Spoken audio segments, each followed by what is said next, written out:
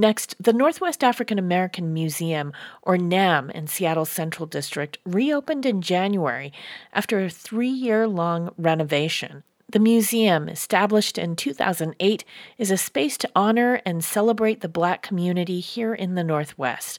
The museum is not just an institution that features visual art, but houses a number of programs. I spoke with NAM's president and CEO, Lanisha DeBartoleben, about the Northwest African American Museum and what it offers. DeBartoleben starts with the history of African American museums nationwide first. I'm so inspired by the Black Museums movement. It was based on the Black History movement that was established by Dr. Carter G. Woodson, who started the Association for the Study of Negro Life and History in 1915, which was 50 years after the Emancipation Proclamation, the 13th Amendment, the ending of slavery. 50 years after that, in 1915, racial terror was at an all-time high. Lynchings were at an all-time high. White supremacist organizations like the Ku Klux Klan proliferating in communities from the South to the North, West, East, all over the United States. And Dr. Carter G. Woodson, who received his PhD in history from Harvard, said, in order for racial injustice to change, Black history must be centralized in the American story. And he created an association devoted to telling the story of Black humanity. And a few years later, he started Negro History Week in 1926, which eventually became Black History Month. And the work of Carter G. Woodson and all who worked with him, they laid the foundation for Black museums to be created a generation later. So the 1960s, it's when we find the establishment of Black public museums. Now, the first African American museum in the United States was established in 1868 at a historically Black college, Hampton University in Hampton, Virginia. When that university was founded in 1868, they immediately had a university museum, and it still stands today, the Hampton University Museum, 160 plus years later. But public Black museums did not come on the scene until the 1960s during the Black cultural renaissance era. The first was in Cleveland, Ohio. It's no longer open. But the first lasting public African American museum was established in Chicago. In 1961, the DuSable Museum of African American History. And then a few years after that, the Charles H. Wright Museum of African American History in Detroit. But at that time, when it was founded, it was called the IAM, the International Afro-American Museum. And then a few years after that, the Anacostia Museum in Washington, D.C., and then the Studio Museum in Harlem, and then the African American Museum in Philadelphia in 1976. So you see across the country, especially in these urban communities in which the African American population was strong and vibrant, you see the creation of these institutions that were devoted to education for liberation. They were devoted to the people, to telling the story of the people. And by 1978, these grassroots Black museums came together to crystallize their work in the formation of the Association of African American Museums. And from that point to this one, Black museums have been growing, and about every other year, a new Black museum established somewhere in the United States. And of course, 2016 was the creation and the opening of the Smithsonian's National Museum of African American History and Culture. So Black museums have had quite a journey of starting many times as grassroots institutions and then creating capital campaigns and growing their facility and growing their programming and growing their funding. And Black museums are powerhouse institutions now, and they are making impact from coast to coast. As I'm thinking about all the museums that are coming up now, are there challenges? We are in America, and Black museums have had to be vigilant and aware, but steadfast in their mission, no matter what. And so, yes, Black museums have had to face racially hostile situations during annual King Days, for instance, or Juneteenth festivals, or even Kwanzaa programming. When we have these cultural holidays that heighten our visibility, it creates opportunities for bigotry to surface. And what those moments manifest is the essentialness of Black museums, that we cannot stop this work while racism exists, while white privilege, white supremacy,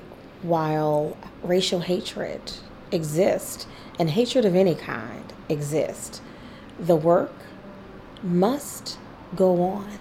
I know of Black museum directors whose safety has been compromised because of the work that they're doing, but they don't stop because this work is so very essential, and we find inspiration from those freedom fighters who came before us who didn't stop. We just celebrated the birthday of Dr. King, and when we look at the civil rights movement and all of those frontline freedom fighting soldiers who marched with him and who boycotted with him and who prayed with him and who sang songs of freedom with him and who stood up to absolute hostility, we are their legacy.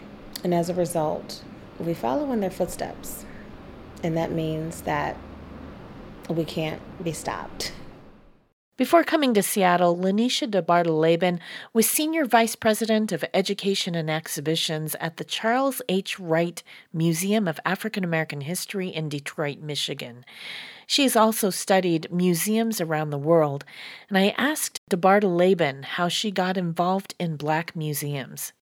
You know, libraries saved my life, and museums gave me life. I grew up in an impoverished neighborhood in Michigan. It's about 2 hours north of Detroit, called Saginaw, Michigan. It's a smaller version of Detroit. And I did not have access to museums, but I did have access to libraries. And I would spend every day after school at the library, falling in love with Black stories, Black history, Black culture, Black excellence, Black leadership. I found examples of who I could be, who I could become.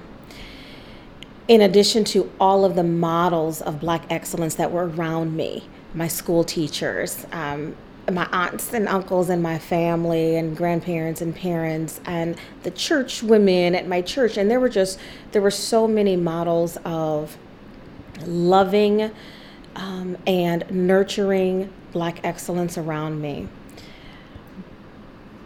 But because we were limited with financial resources, it was within the pages of books about Black leaders that I found my greatest sense of representation and aspiration. And when I went off to college, I naturally majored in history and in education because those Black school teachers set such an example for me that is who I aspire to be in the world, until I studied abroad in Africa and spent a year studying in Kenya, Africa. And that changed everything for me because I came upon an opportunity at the National Museum of Kenya. And that is when I discovered the power of Black museums to be agents of change within communities. And my life has been devoted to driving success for Black museums since then. And that was well over 20 years ago. What would the museum in Kenya represent that really drew you to the power of a museum?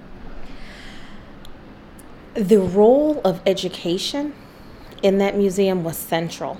The museum was an institution that was meant to educate. And that's how I came into the world of museums. It was not through collections. It was not through curatorial work. It was not through preserving artifacts or objects or ephemera. It was through education as a means of liberation.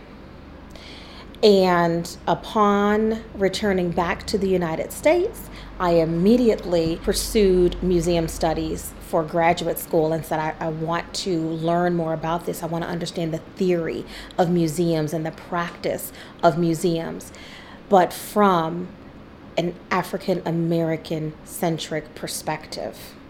And my life has been devoted to ensuring that Black museums thrive and flourish as institutions that make tremendous impact that other institutions in the community are not making or cannot make. Black museums are doing impactful work even beyond what schools are doing, what families, churches, businesses, other nonprofits. Black museums are a very unique institution that provides information, inspiration, connection, and self-discovery. Could you share a specific example of how you've seen change in someone being able to benefit from a Black museum?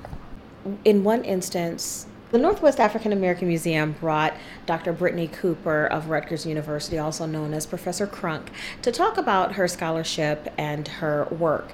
And in the audience was an older white gentleman who resisted everything that she said and was vocal.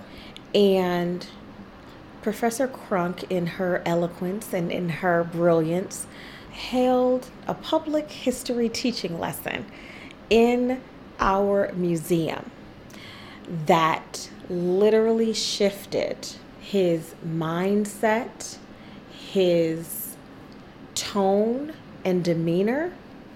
And I believe it shifted his life. I believe that he walked out a different person as a result of being directly but compassionately addressed. And those kinds of transformational encounters happen in Black museums because people can come and be heard even when their viewpoints are divergent. They will receive respect, but they will be challenged to change. They will be challenged to understand history and reality from a broader perspective.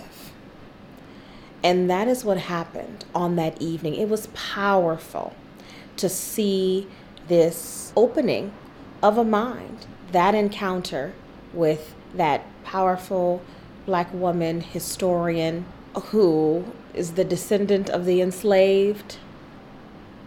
It changed everything for him. And because it changed him, I believe that it had a ripple effect into the community, into his circle, and into the future. That's the power of Black museums. When the truth is told, it changes everything. And we're radical at really being truth tellers as an institution. The space is centering the Black community. This is where it needs to be. And you've got a room full of people. You've got him who is transformed. How does that feel to the Black community, that balancing of everything, right? Because where does that leave the rest of the people that were there too? As I look back at that encounter, I believe that the other audience members were first relieved because there was a lot of tension just by his tone, his energy of privilege, and his resistance. But when Dr. Cooper schooled him, as we say in certain neighborhoods, others saw a model of interrupting privilege that they could then use in situations that they would encounter. I think everybody in that audience learned from Dr. Cooper's model how to address, challenge, critique, and change racism at the individual level. It was a model for all of us in the audience to learn from. So I believe that it was a transformational moment, not just between professor and audience member, but I think that it was transformational at the collective level as well. So it's really about when something happens, how is that dealt with? And when it comes out with the truth, being able to be recognized and honored, then it can be transformational for everyone.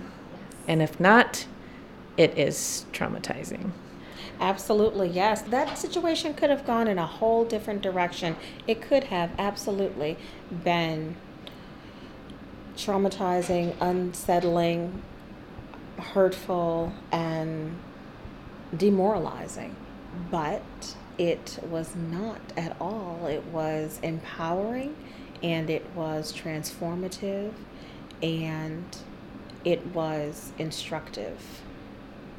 Black museums go to where people are. Black museums do more than showcase art. Black museums are truly touching people's hearts, opening people's minds, and changing people's lives. I think about the cultural literacy programming that the Northwest African American Museum has done with the Knowledge is Power Books and Balls giveaway, to have distributed at this point over 15,000 new free African American children's books all over this region, so that children, all children, can see African American characters in their literature, in the literature that's made for them, meant for them, composed for them. It's changing the lives of children, and it's changing what I believe is their understanding of themselves. And as a result, it's changing the future trajectory of our community. These children are being empowered to understand the fullness of Blackness and of Black brilliance and Black excellence. And these stories are not readily available in classroom textbooks, but this Black Museum is definitely making them readily available to children directly with our Knowledge is Power pop-up. And one of the programs that we created during the pandemic was the interactive story time. It's a part of our cultural literacy programming. As a part of that interactive story time, in which we bring children's books being read virtually with children and to children, we also wanted to introduce children to Black entrepreneurship. And so we began showcasing Black businesses following the story time. We went into the community with our camera and our host and introduced children to Black entrepreneurs.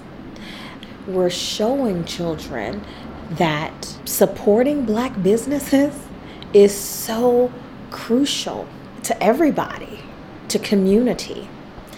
And it also shows children that entrepreneurship is a path of future possibility for them. We have our youth curators producing an animation every year in which they are creating cartoon characters based on Northwest Black historical figures. This year they're creating cartoon characters based on William Gross, for instance, who was one of the first Black entrepreneurs here in Seattle. That is an entry point for kids to learn more and get excited about Black history, and not just national Black history, not just learning about Frederick Douglass and Rosa Parks and Dr. King and so forth, but learning about the Black history of their own local and regional community. When the COVID pandemic closed our doors, we no longer could tell the stories that we were accustomed to telling, these stories of Black heritage and Black culture. We couldn't tell them in the traditional ways anymore of having a tour inside of the museum. And so what we did was created a traveling choir to tell these stories through song. And our choir traveled across the region and performed at gatherings and told the stories of our ancestors through song, stories like "Oh Freedom." Oh, freedom over me. Before I be a slave, I be buried in my grave and go home to my Lord and be free.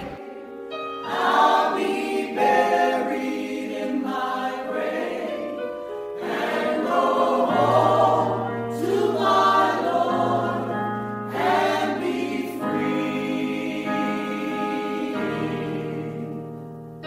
Our ancestors who were enslaved sang that song. That's our history. Songs like "Ain't Gonna Let Nobody Turn Me Around."